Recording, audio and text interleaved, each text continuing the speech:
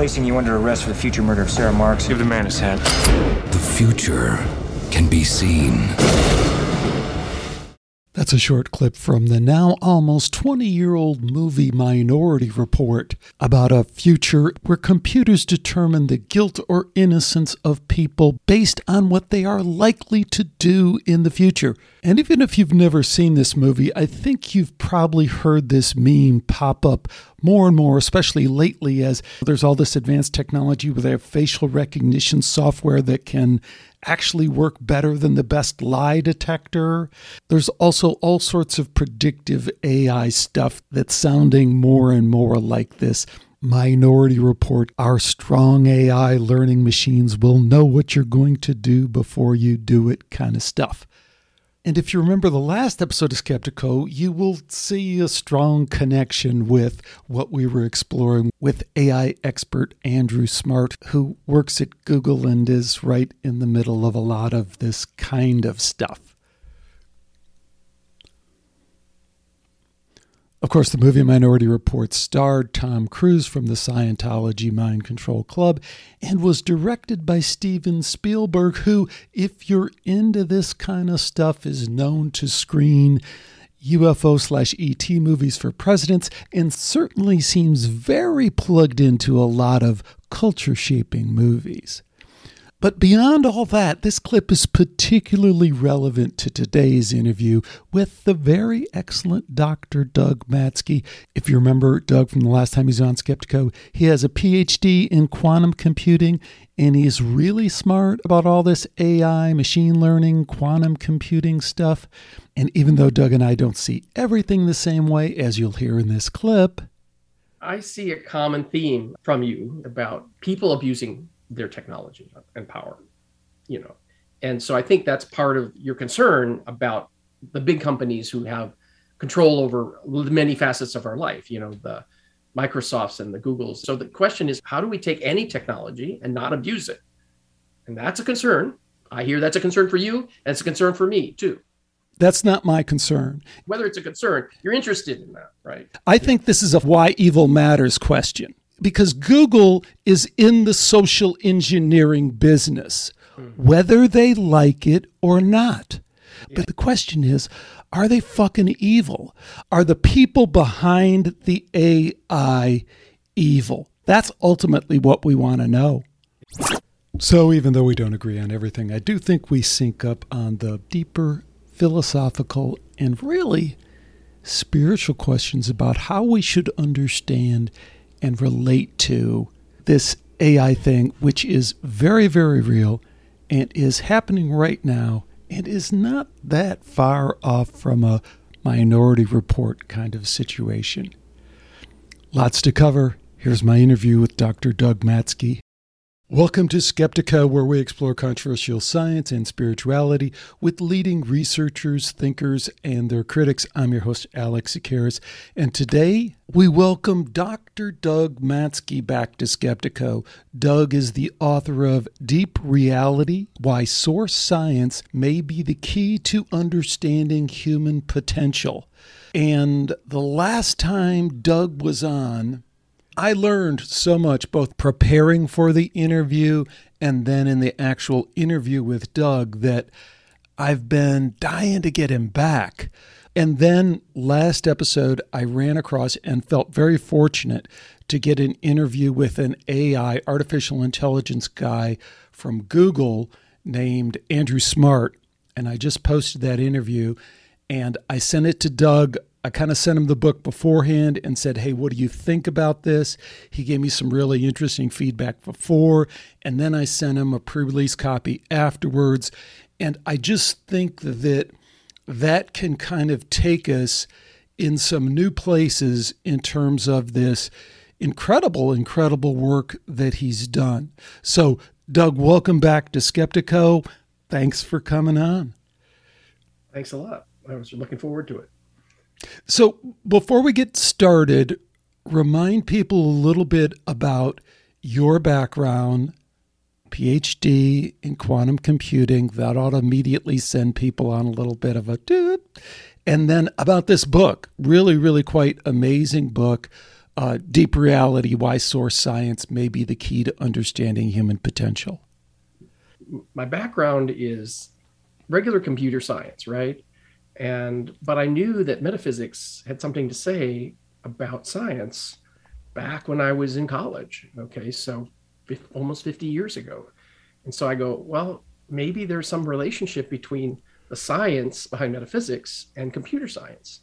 And so a lot of my career has been learning, more about computer science, to the point that I got a PhD in quantum computing, because quantum computing was like different than all the other computing that we had known about. And this was already 20 years ago that I've had my PhD in quantum computing, which back then, quantum computing was just starting the way it is now compared to now.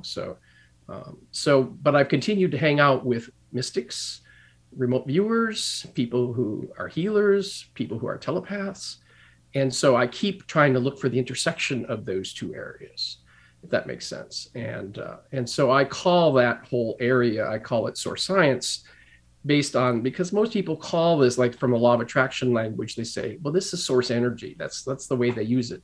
Now, I don't like the word energy because it's mostly information.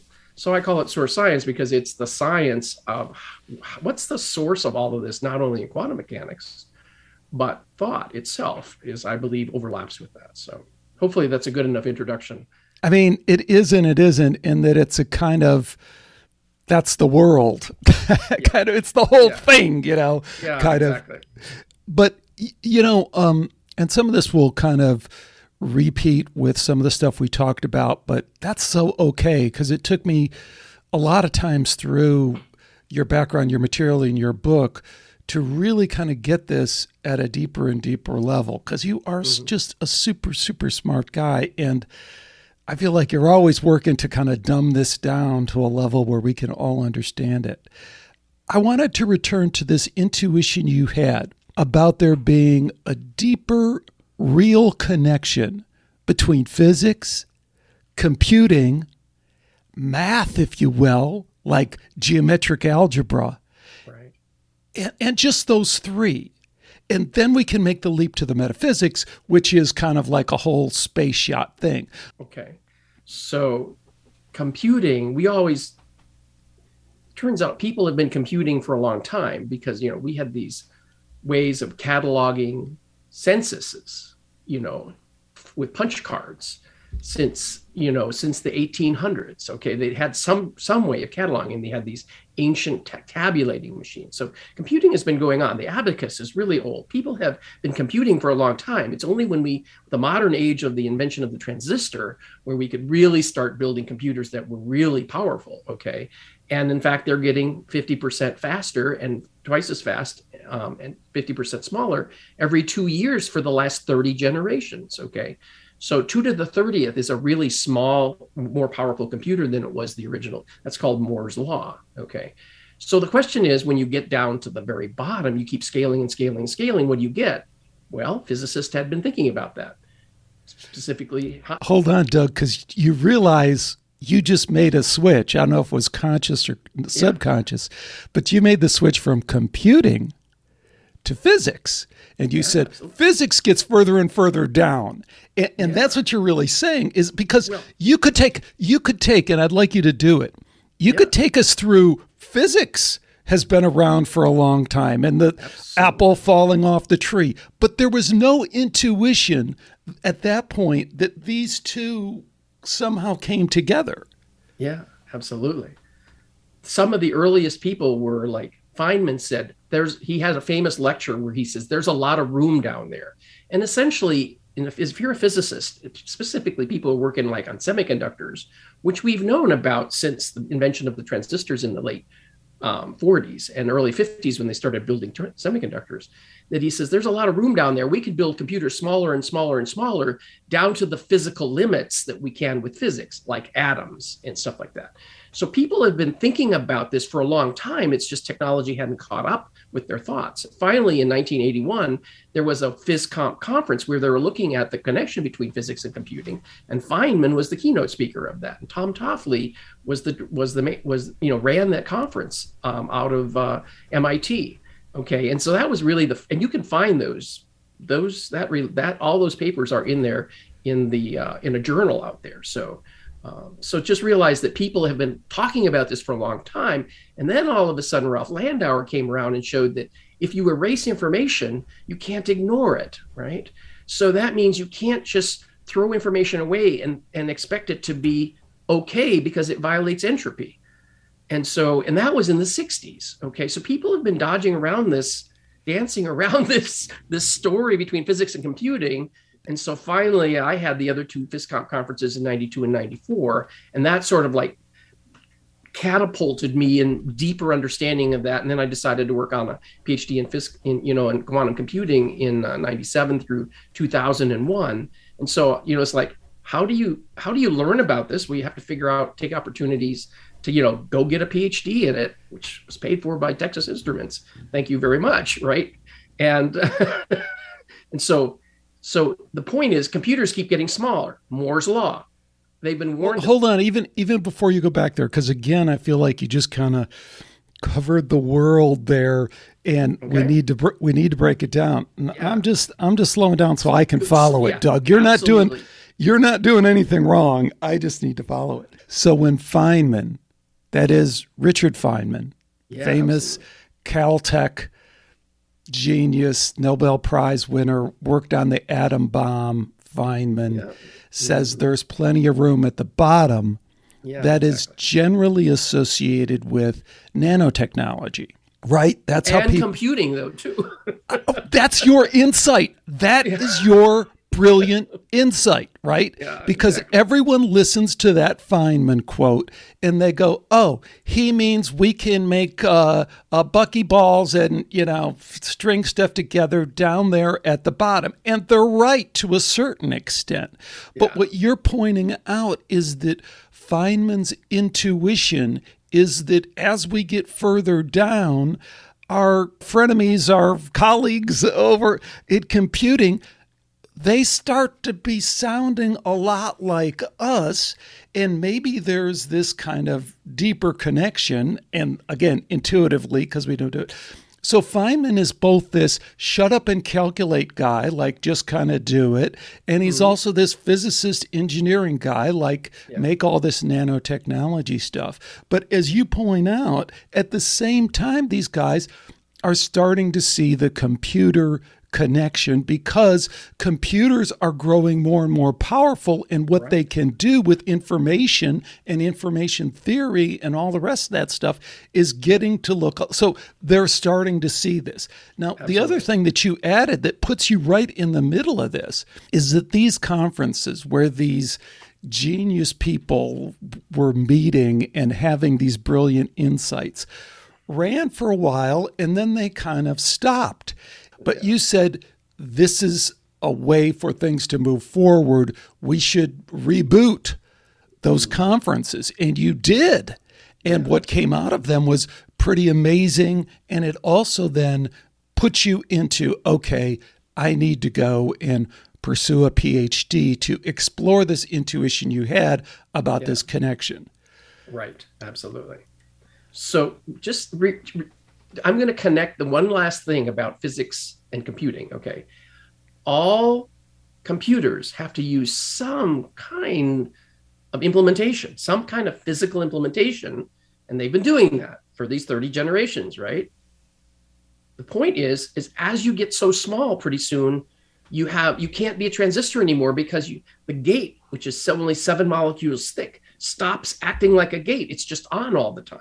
So you're limited by what you can compute based on the materials and the processes and the physics behind all that you can do. Wires are copper. They're copper bands running through the semiconductor. The current is supposed to flow on this. After you get them so small, the dielectric that keeps them from talking to each other, shorting each other out, becomes so thin that they start talking to each other like a tunneling. So quantum mechanics properties starts happening at the macroscopic scale because you can't. So the point is physics and materials is part of this computing infrastructure.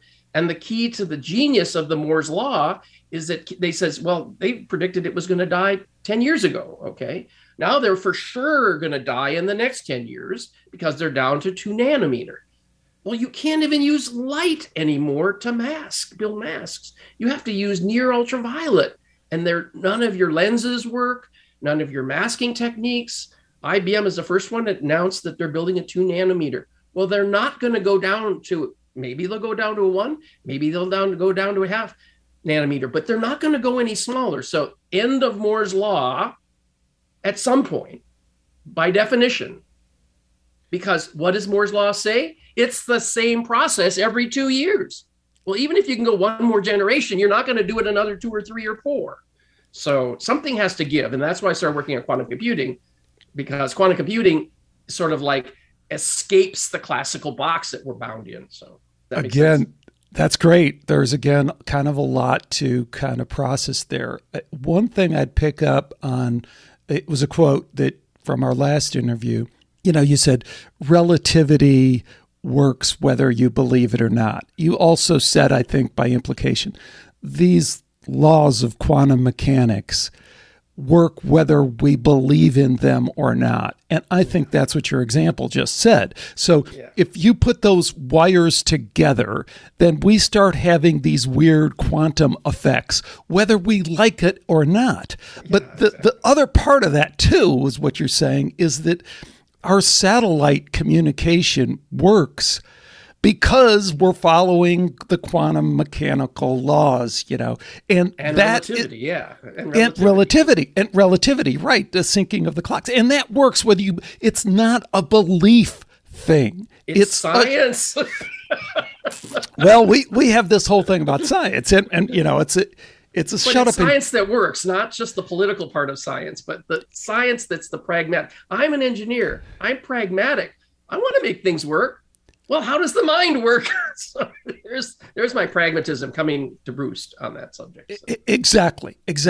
And that's where I want to go next, because that's where I think it gets interesting. So the key point here is, so you had this intuition, you saw it coming, physics, computing, boom. And then you saw math too, which, math is important too. This whole thing of geometric algebra thing is brilliant. People cover it in the book. It's way over my head and out of scope for this interview.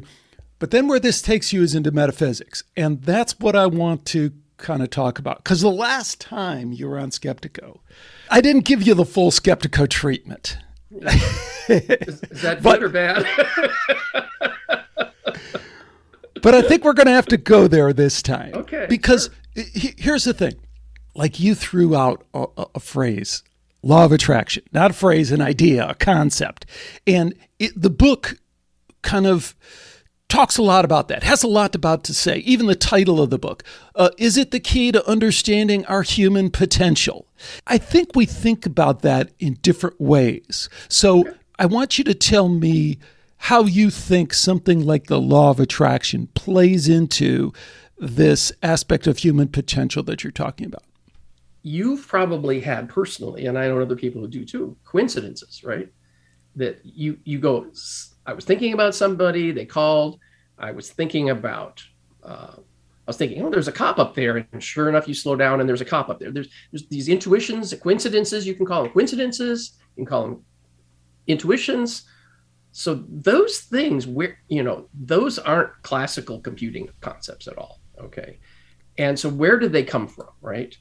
So I was interested in sort of like, what is the infrastructure, okay, that science would have to say something about metaphysics, right? That's what you wanted me to connect, science and metaphysics, right? So this whole category of stuff that we would call metaphysics, right? Yeah, right. And so there's a slide I have out there in my latest talk that I just gave the other day, and it's out there in other talks as well. I catalog all of the kinds of metaphysics and what kind of phenomena they are, a sense of information, spatial properties, temporal properties. And you realize that most metaphysics has nothing to do with energy. It has all to do with information. If you have a near-death experience, it's like you're visiting virtual reality, like a movie theater. If you have an astral projection, the same thing. If you have telepathy, you're getting information. There's no energy in any of that. Only time that energy shows up is if you have a psychokinesis experiment and you're actually changing something in the physical world. You go, well, how do you do that unless it's energy? Well, it turns out entropy is the key between those two. If you can change the entropy of a system, you're changing its effective energy. Well, entropy is also an information concept, it turns out. Even in a black hole, the surface area of a black hole is measured. Its surface area is called its entropy, and its units is bits. So at physics level, entropy and bits are tied together. So that's where information comes in. Entropy and information are tied to physics in that way through entropy. Okay.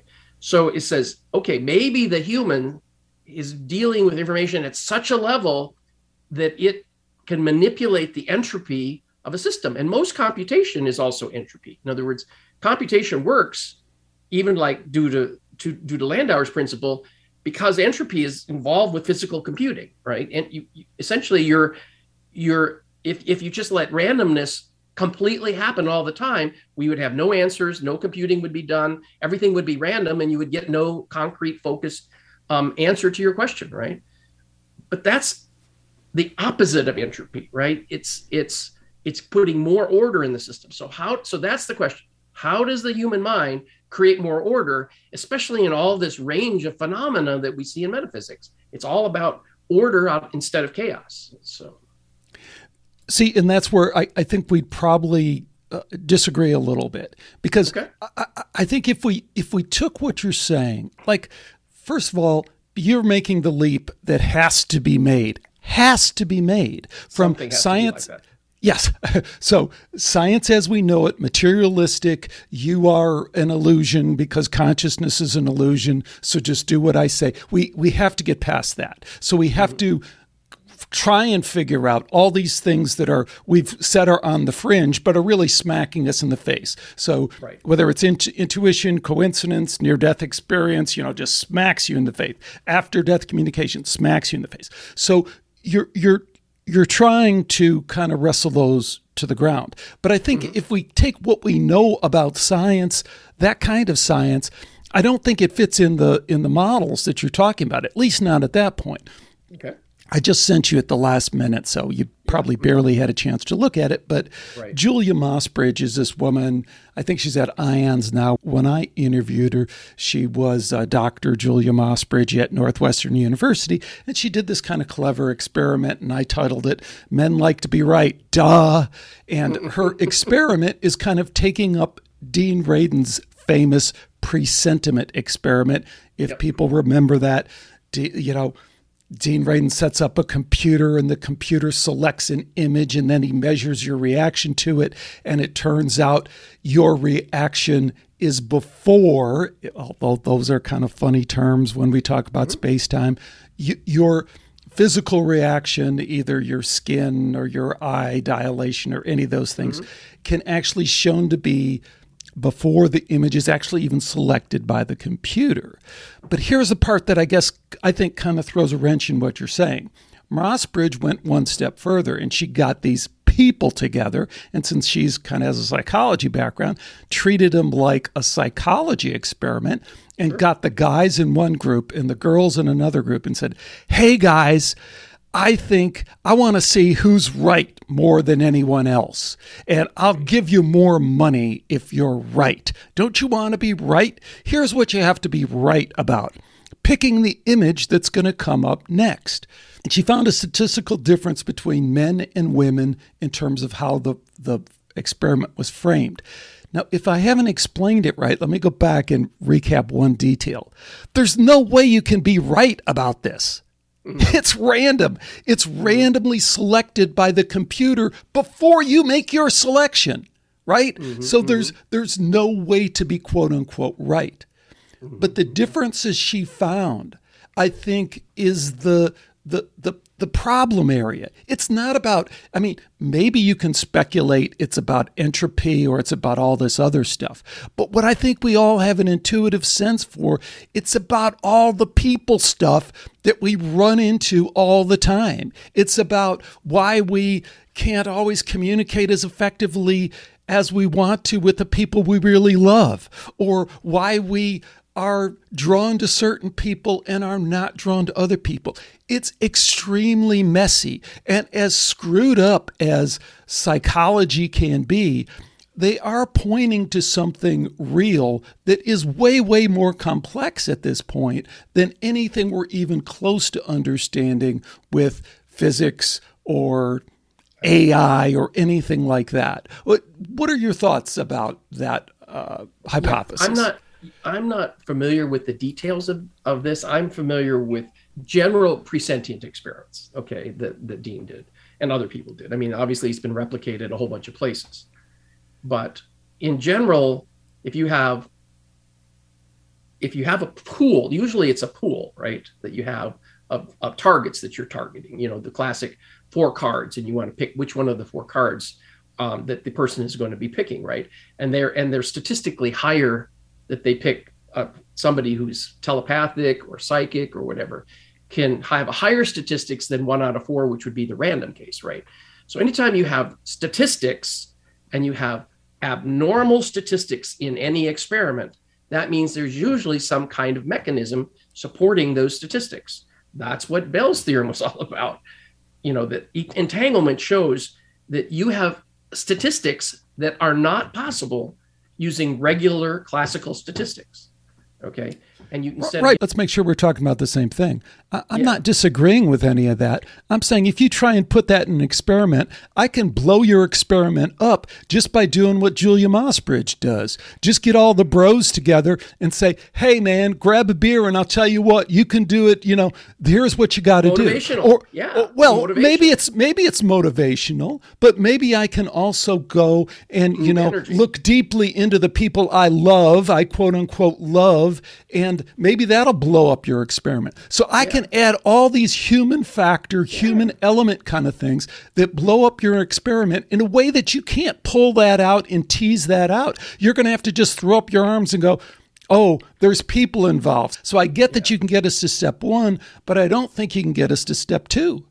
Actually, you can, because you look at what they did with the Maharishi effect, where they had meditators go into town and it would lower the crime rate. Yeah, okay. I'm not sure I believe that, but okay. Group dynamics amplifies the energy, the intention, and it's the same thing with the this isn't my research, by the way. I'm just reporting it to you, okay? You're interpreting it though. You're interpreting it. I am interpreting. So okay. Here, go. The last point about group thing is okay. The random event generator, the world random event generators that they did for Princeton Engineering Anomaly Research Center, they had these 100 random event generators around the world, and they would measure how they were different from statistics from random under different world events, right? And 2 hours before 9/11 happened, all of the random number generators started going crazy, and they weren't doing randomness anymore. Why? Because it was a global event that connected us all mentally. Okay. And it started changing the randomness of these random event generators all over the world.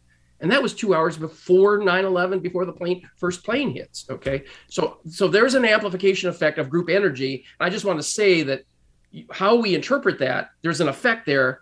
And you want to include that in a model, which I'm trying to do. And I'm not saying my model is right, but there's an effect there and we need to look at that. So 1,000% agree with you, right? Good. So that's another Dean Radin experiment, along with Roger Nelson and other people, but those are the 2 primary guys, right? Here's my point on the law of attraction. I'm not sure Scotch taping a picture of a Range Rover to your refrigerator is going to get you any closer to God. And I'm not even sure that it won't impede your progress in terms of getting closer to God. And I say that to be kind of provocative in a way, because I think we need to make a distinction between the physical, the metaphysical, and the spiritual. Because a lot of people that I respect who are in the spiritual camp are kind of jumping over the metaphysical and saying, don't get too, that's real, but don't get too hung up on it. And what I hear a lot out of the law of attraction is, tape the picture of the Range Rover to your refrigerator. I don't think that's the point. Yeah, right. Well, a lot of the law of attraction also has to do with what they call the emotional ladder. And most people are stuck in an area where they're on the bottom half of the ladder, which we would consider the more negative energies, more negative emotions.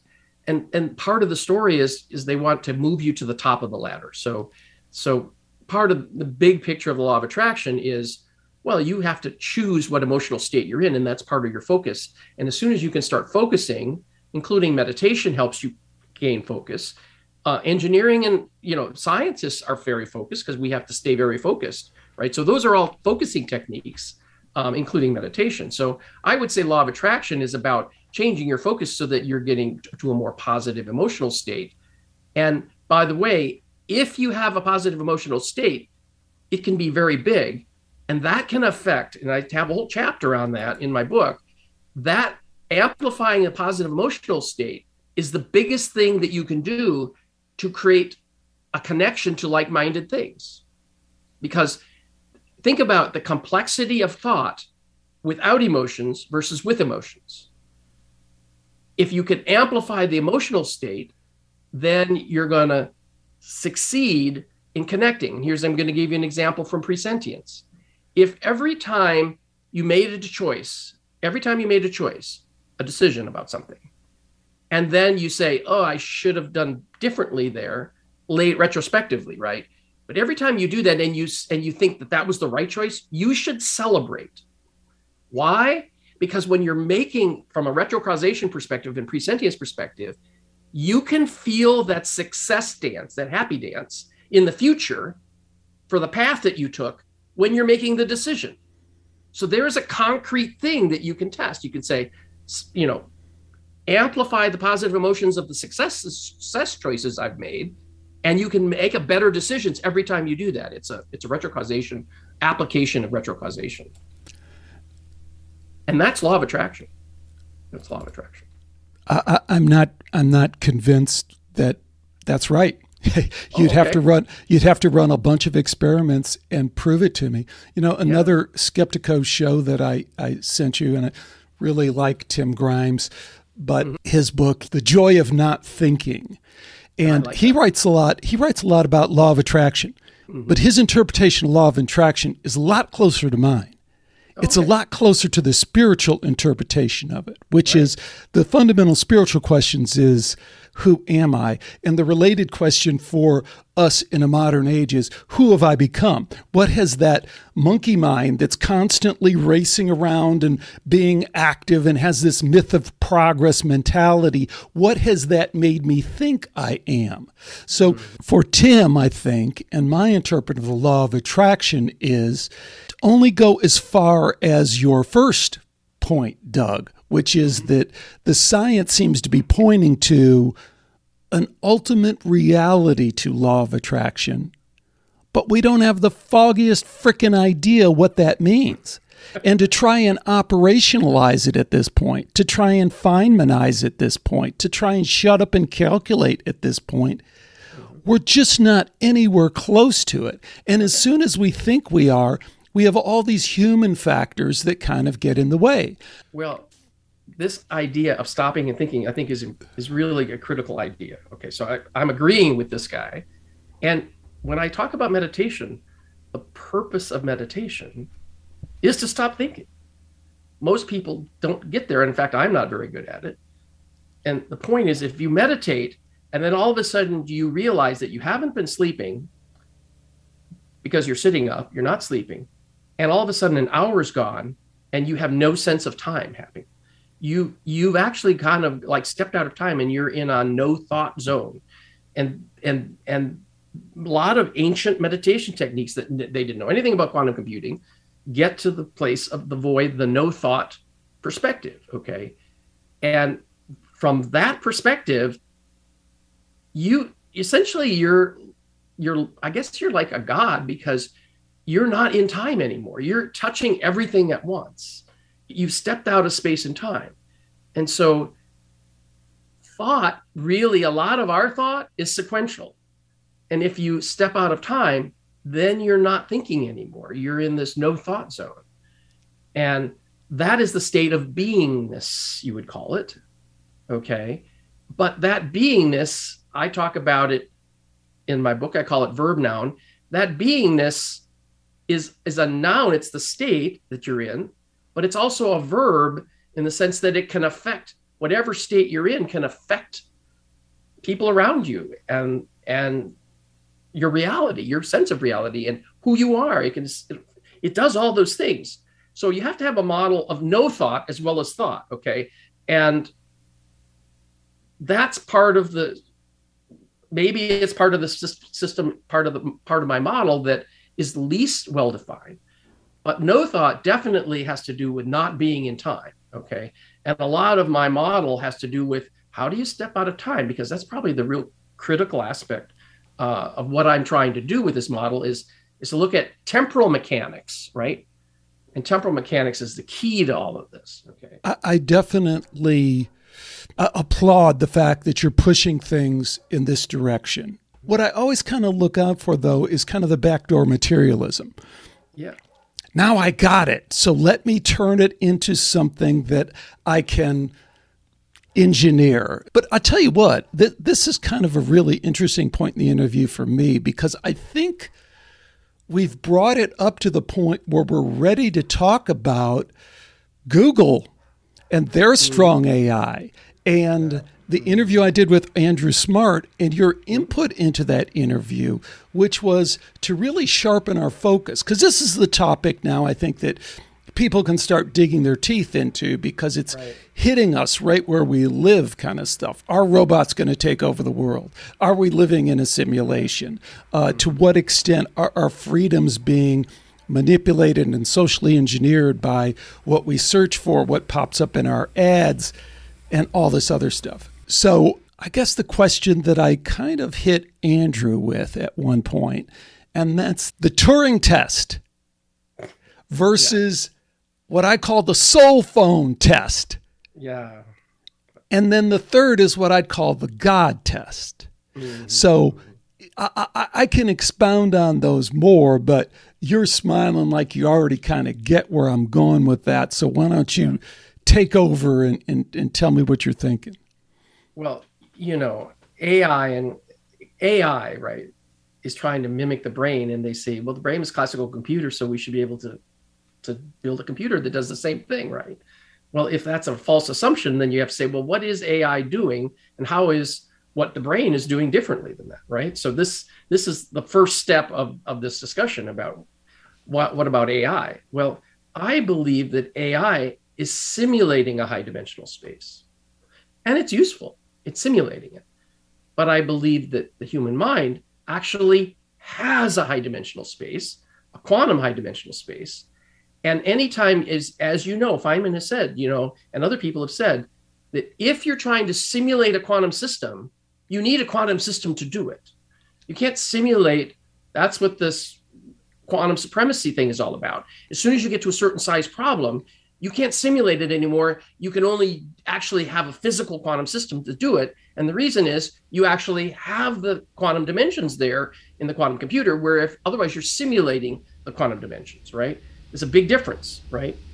And specifically, the same thing is true for AI. They're simulating a high dimensional space. They don't actually have one. So they would fail the Turing test about performance. The Turing test, you could say, well, what kind of Turing test are we talking about? Well, if it's some simple thing that's closed, hey, you can easily win it. But now, what was the guy? Andrew said, well, we're going to put the Turing test for LSD, right? Or the Turing test for remote viewing, or the Turing test for near-death experiences. You pick what level of Turing test you want to have, right? And so the point is if you have a model that's big enough to include all possible Turing tests that we can imagine, then you realize, well, then you can't actually have a simulated consciousness.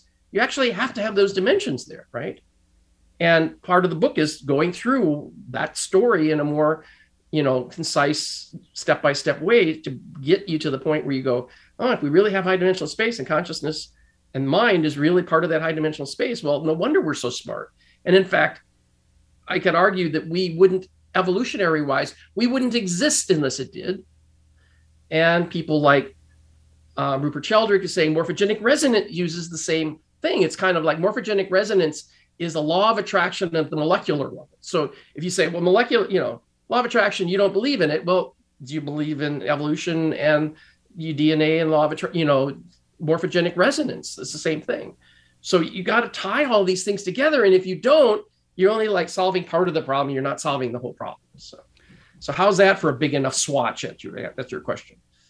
Perfect. It was great. And I want to pick up on the last thing you said, because I think it's super important, although it's kind of abstract, obtuse a little bit. Yeah. In that if you can't tie it all together, you have to tie it all together. And somehow. Right. Somehow. Perfect. Yeah. I don't even know that my answer is right, but I'm at least saying here is part of the problem that we're trying to solve, the whole problem that we're trying to solve, not part of it. Great. And that's what I really respect, because I'm going to try and put it together differently. But before I do that, I got to at least say, at least this guy is framed up the problem in a different, trying to. in a way that is obviously a step forward. And again, the step forward is you're at least dealing with extended consciousness, which is a reality. You're at least, your connection between morphogenetic fields and law of attraction is brilliant. I mean, you're 1000% right. You can believe in the law of attraction or not believe in the law of attraction, but there's a reality there that is supported by the science that you can't kind of get away from. The problem is, again, the Range Rover on the refrigerator.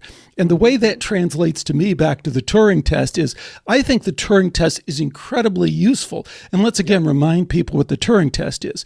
If I can write a computer program that fools you into thinking that I'm intelligent, then I'm intelligent. That's in it. Some domain. Yeah, in some domain. Forget even the domain. It's like, that's the basics of the idea.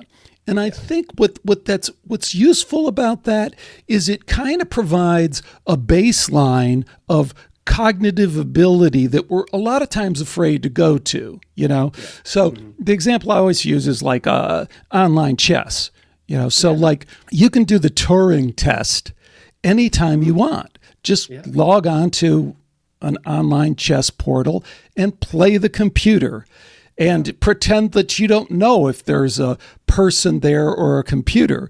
And then you'll go, wow, this guy I'm playing or this girl I'm playing is super smart. I can never even get a game off this person. I think that's a pretty useful baseline in terms of cognitive capabilities. And I think one of the problems that it really brings up is that we can see in these narrow areas, you call the domain, in these narrow domains, which I don't think are that narrow, and I think there's more and more of them. And there's more and more of them every day that are popping up that are below our level because they're not putting them in our face. They're just implementing them and using them. So whether it's search or whether it's all this other stuff we could talk about, what do we do with the fact that, if you advance, even in a narrow domain, the cognitive capabilities of an artificial intelligence, that is powerful. And you tie that to the diversity problem, and it's like there's a lot of power there. Well, I see a common theme from you in our conversations and other conversations about, people abusing their technology and power, And so I think that's part of your concern about the big companies who have control over many facets of our life, the Microsofts and the Googles and the who else is doing the Facebooks. And so I respect that any technology, as simple as like facial recognition, can be abused, right? You think, oh, that would be good. But same thing with DNA. People are putting their DNA in these databases, and now all of a sudden they're having consequences from that. They're finding some relative they had was bad, unintended consequences. So the question is, how do we take any technology and not abuse it? And that's a concern. I hear that's a concern for you, and it's a concern for me too.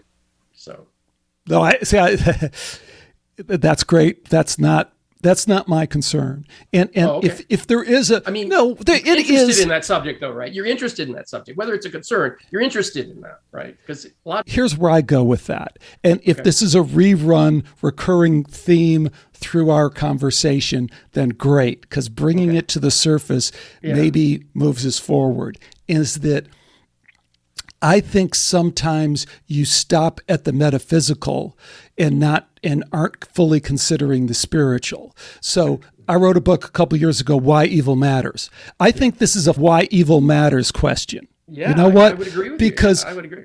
Because Google is in the social engineering business, whether they like it or not. Because no matter how they do their search thing and no matter who, we all see it, right? We go to DuckDuckGo if we want a legit search, and we'd let Google kind of Wikipedia it if we don't care or if it's some generic kind of thing. They demonetize. They are incredibly politically kind of influenced. But here's the question, Doug. The question is, are they fucking evil?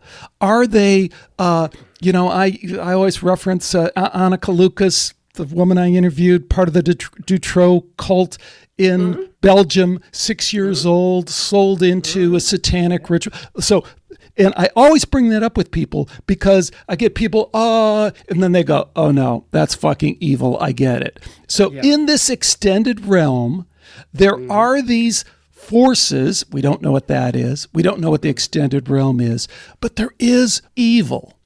And that is a super important point, because then the issue is not really, is Google in the social engineering business? The question is, are the people behind the AI evil? That's ultimately what we want to know. Yeah. So here I'll ask you the question, a follow-on question for you. Is it evil because they purposely did this to manage those choices? Or was it accidental and they didn't realize the logical consequences of it? That's what I was trying to talk about, logical consequences, right? And so which one is evil? Are all applications of that technology evil, or only the ones that they consciously made a choice to manipulate people with it? I think in order to answer that question, we have to move another level up, Okay. So you moved us from the physical computing to the metaphysical, and that's the good thing. But then the next level up is the spiritual. And that's why I said the soul phone thing. And I don't know if you had a chance to kind of look at that, but to me, it kind of. So do you know who Gary Schwartz is at the University of Arizona? Oh, yeah. Okay. And do you know Mark Pitstick? And are you familiar with the soul phone? I've heard the term, and I think from something that you told me about it. So Gary and Mark have done what you beautifully summarized the last time around, taken like Dean Radin's double slit consciousness experiment, and said, okay, we'll put it in a box here and now we can measure whether there's an outside effect by two.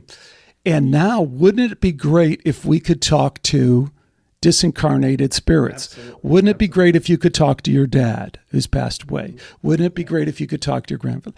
And let's put a keyboard on this thing, which is one of the things they contemplated. Yeah. To me, this is classic. Otherwise it's Morse code, right? Well, no. Otherwise, it's yes, no questions. Yeah, right. Mm-hmm. It's a misstep, in my opinion, because we're not. It's substituting the metaphysical for the spiritual.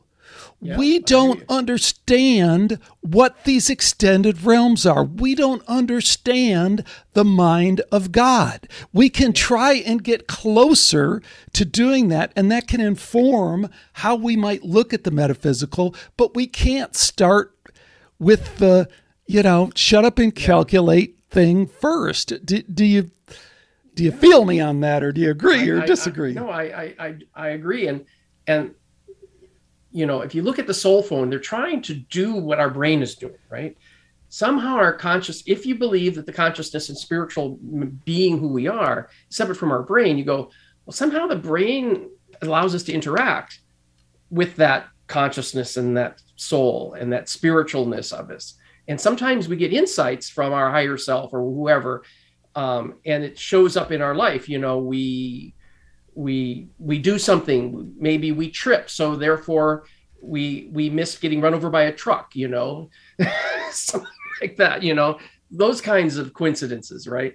So the point is that the soul phone is just trying to do what any PK experiment is. It says, how do we get to the fidelity that we have with our mind and brain, where it's very high bandwidth, so high bandwidth that I could move my finger when I want to, I could blink my eyes when I want to, I could move around in the physical world.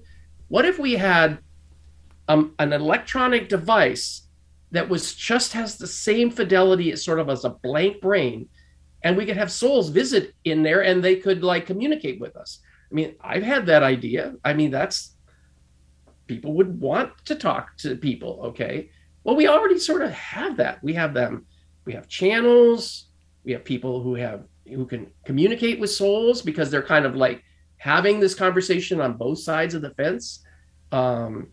So people are already doing that, and they think it's weird because there's a channel there, or we have a person who has about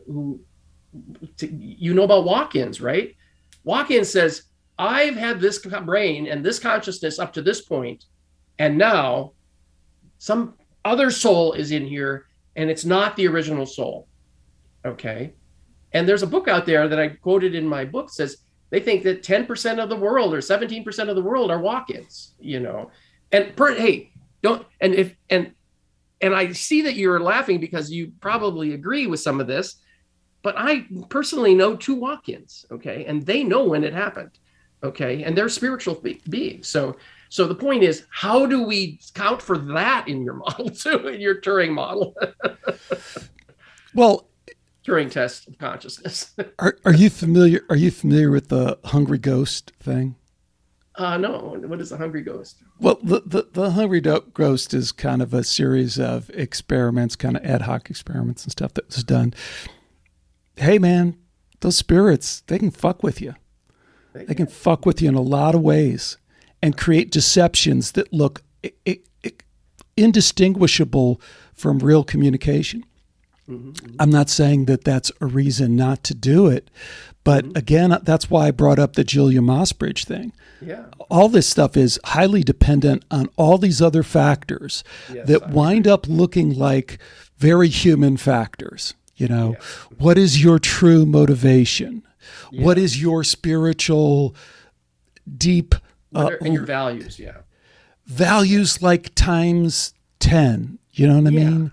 So it's like, again, I love the metaphysical. I'm glad that they're doing the soul phone experiment. Yeah. But if they're not of the right heart, if they're not tackling the spiritual question, then you can flush it down the freaking toilet along with the 17% statistic. It is meaningless to say that 17%. We don't know what a walk-in is. Why would we put a freaking 10%, 17%?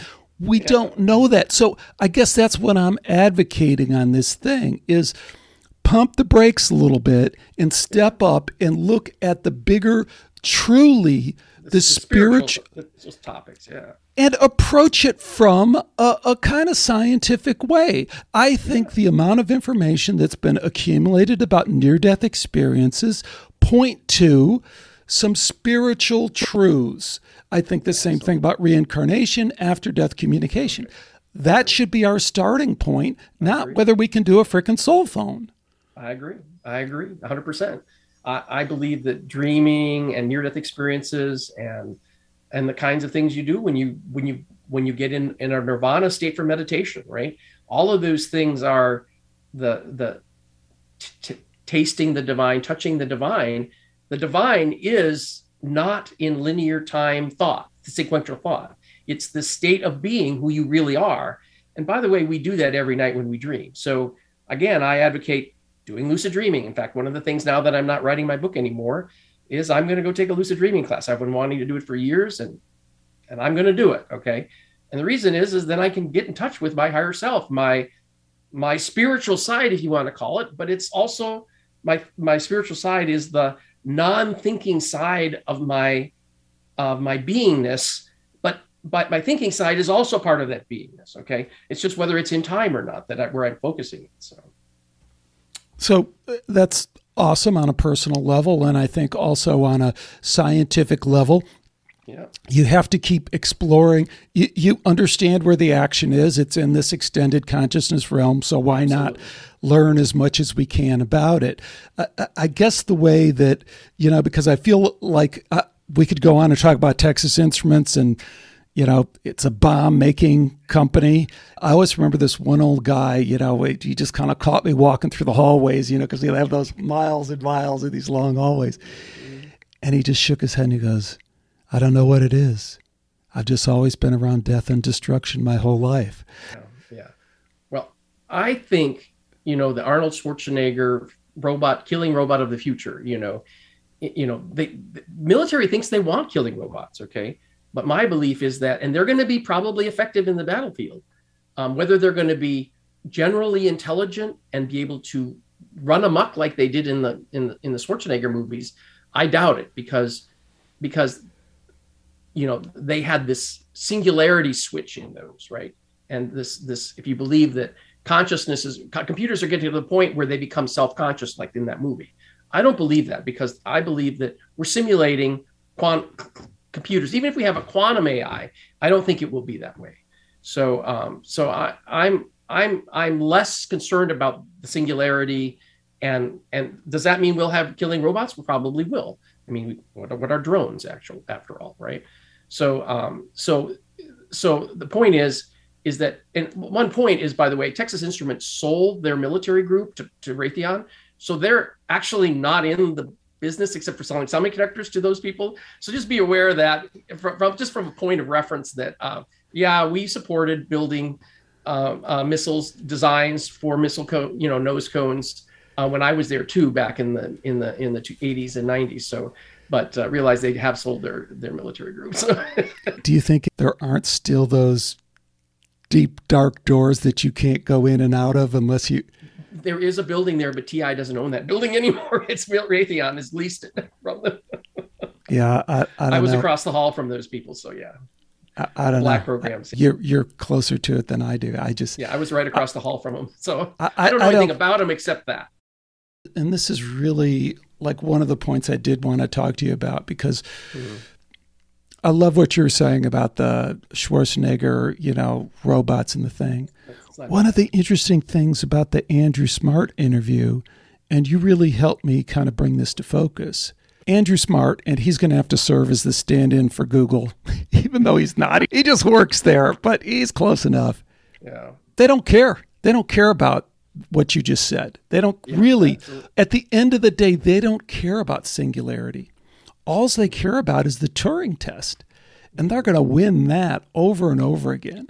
So just so I'm technology, just so I'm not totally obtuse.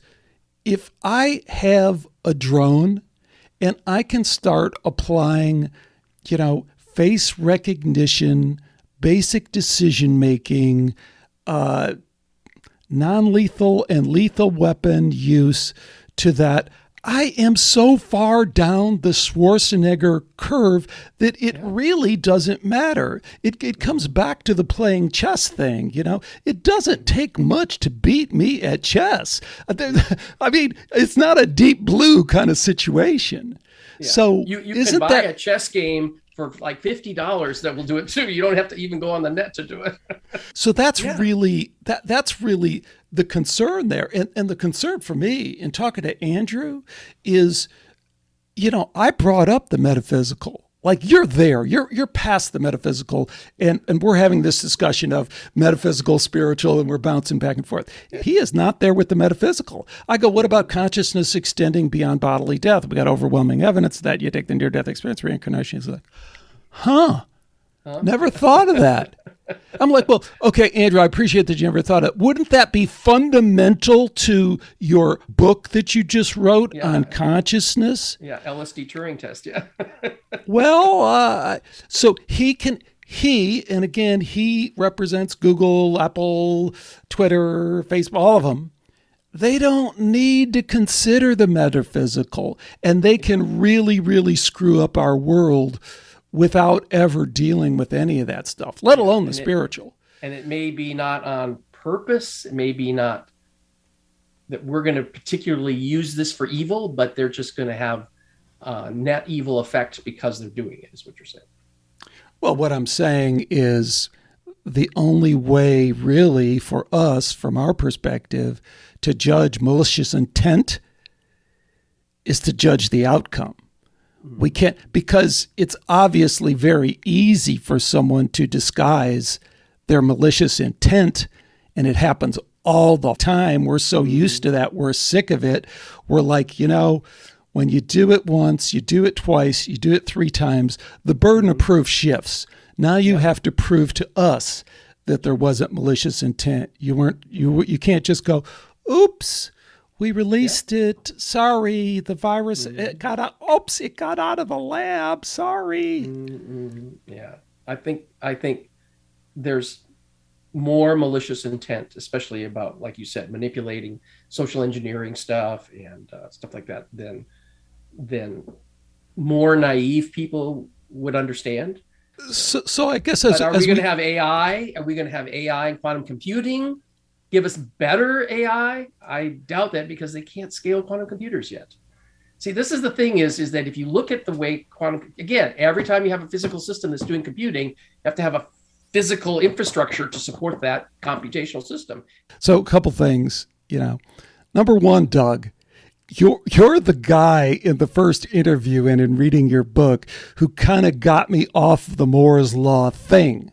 Because what you turned me on to is, as soon as we go quantum, it's kind of a different scale.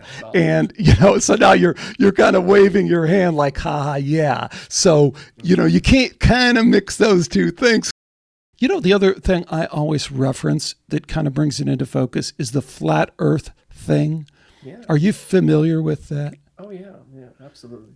I mean, because if it's the point is, no amount of logic can convince these people otherwise about flat earth, right? These flat earthers. Yeah, but it's deeper than that. See, here's the deeper part.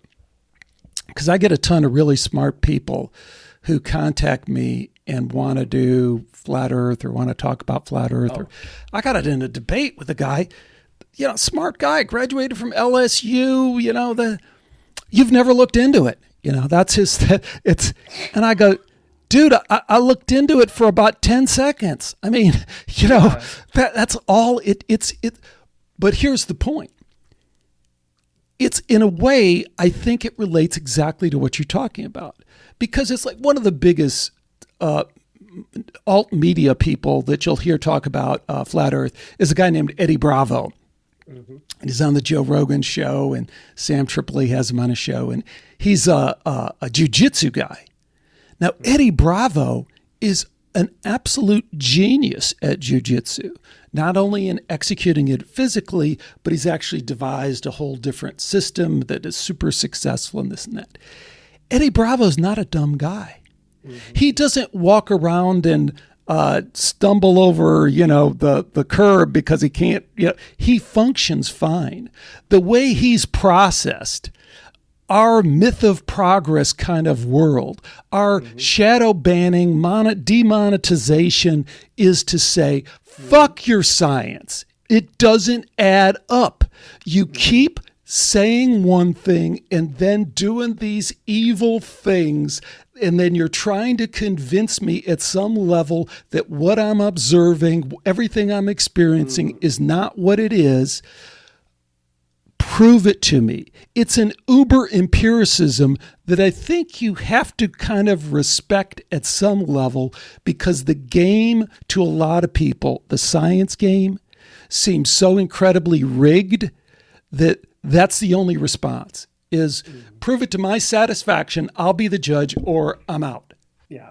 I've thought about flat earthers as what kind of evidence could you ever convince them, right? And there's nothing. There's nothing that you can say to convince them. And not even wrong, as that famous guy. Yeah. And it's, I think it has more to do with them than it does about science. And they come up with all these excuses about why they're trying to justify their stance. I think they're afraid to learn anything. So it probably it says more about them than it says about science. And then people say, well, it's about science, right? So, Doug, we've kind of gone around the world a couple times. I feel in that way it's kind of like the first interview, but there's so much depth to this book, Deep Reality. Tell us what's one or two of the main takeaways that you want people to get from this book and from your work. Right. We probably are not quantum computers. You said you don't like that terminology, okay? And I'm only using that as a bridge to talk about the fact, well, what is a quantum computer? It means that it's a hyperdimensional thing, right? So humans are really, from a spiritual perspective, are probably really hyperdimensional beings. If you would think about, you see the aura around saints and stuff like that, right? Well, that's just a representation of how do you represent a spiritual being that's an infinite dimensional space or a very gazillion dimensional space in 3 dimensions. Well, the best way you can think of it as a ball of light, right? And so if that's who we really are, that's the spirit, the end story that you're looking for, the spiritual side of it. How do you back up from that through the quantum computing and through the physics and through the computational side of it and say, well, that set of dimensions that we see as light is probably bits. And the reason is because if you have 3 bits, you can form a photon. It's called a qubit. And if you look it up, you can find that that's what they think photons are, is a qubit. So it's a higher dimensional version of a qubit, okay? And by the way, in the geometric algebra math, it's a boson, it's a photon, it looks like a boson. So my belief is that if takeaway is, here we have all these layers, and the high level, which is what you're interested in, is the spiritual nature of humans, that we're hyperdimensional beings, and we're not in our brain. Our brain is this biocomputer antenna transceiver, and the real actions going on in the spiritual domain in this hyperdimensional mind, that's really not thought. I mean, it's thought yet no thought, right? It's a wave, not a particle, right? Our beingness is more like a wave than it is anything else, but it's informational. It's not energy, and it's not in space and not in time. So personally, not technologically wise, personally, with that information, what are you going to do about it for your life? That's the big step that I'm trying to get people to do. Is you don't have to, you can unplug from all these social networks and not be affected by all, and you can sit there and meditate and figure out your own emotions and come up your internal state and evolve and improve your consciousness and become lucid dreamer and meditator and a Zen monk and touch the Akashic records and do that all without ever touching Facebook or Google. Okay. You can do that. I know people who have, okay, housewives who have gone up that spiritual ladder. Like, you wouldn't think that they could, anybody can do this. So once you believe, oh, this is who we are, everybody should be interested in who we are and who they are individually. And that's what I think you were talking about earlier, is who they really are. What is their being? What's their purpose? What are they trying to do in their life? And love is, these emotions are part of that, because as soon as you realize, everybody says, oh, if you're in the spiritual domain, love is the ultimate love, this godlike love, this mother-like love, this near-death experience, love beyond any measure that we can imagine. And that's the only truth there is. And some people apply the word consciousness to that. Well, again, if I start there, instead of, I sound like a crazy person.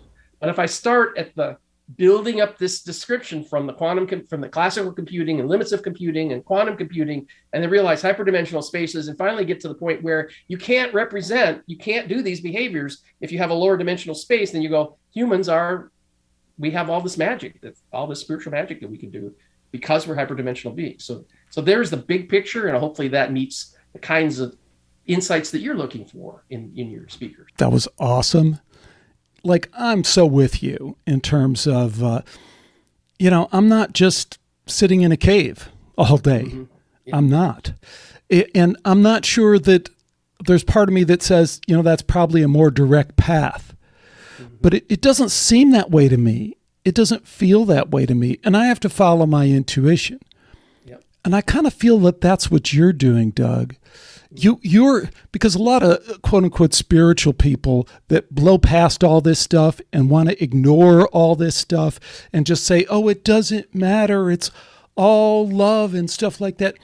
Kind of what I see you doing is kind of dragging them back through it, and say, this is how it works. This is how it's practical. Yeah. This is how it's possible to do this. Yeah.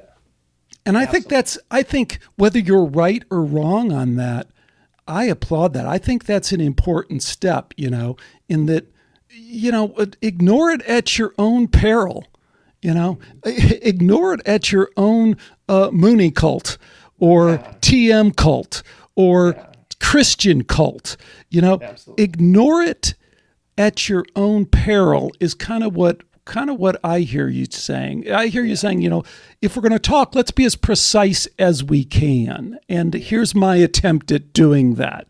That's what I think deep reality is connecting about. all the layers. It's deep because it connects all these layers and all these topics as well. So it's deep and broad at the same time. So. Well, fantastic. I worry that this amazing work that you've done won't possibly reach as big an audience as it should. But then how could that possibly matter? It can only reach the people that it's supposed to reach. And if this interview helps that a little bit more, then that's great. But please do, if you can, check out this book. And I think you'll be blown away. And I think it's an important piece of the puzzle. So thanks so much for coming on, Doug. Thanks again. We'll have to do this occasionally, whenever you get the itch to. Did you give me the true Skeptiko experience today because you held my feet to the fire? You got the treatment, man. Believe me. I didn't feel like it was too bad. Thanks again to Doug Matzke for joining me today on Skeptiko. The one question I'd have to tee up from this interview is AI evil? Or as we kind of came around to in this interview, are the people who are currently pushing AI so prominently into our life, are they evil? Let me know your thoughts. Jump on over to the Skeptiko forum if you like, or drop me an email, or find me any way you will. Love to connect with all of you who listen to and contribute so much to this show. Until next time, take care and bye for now.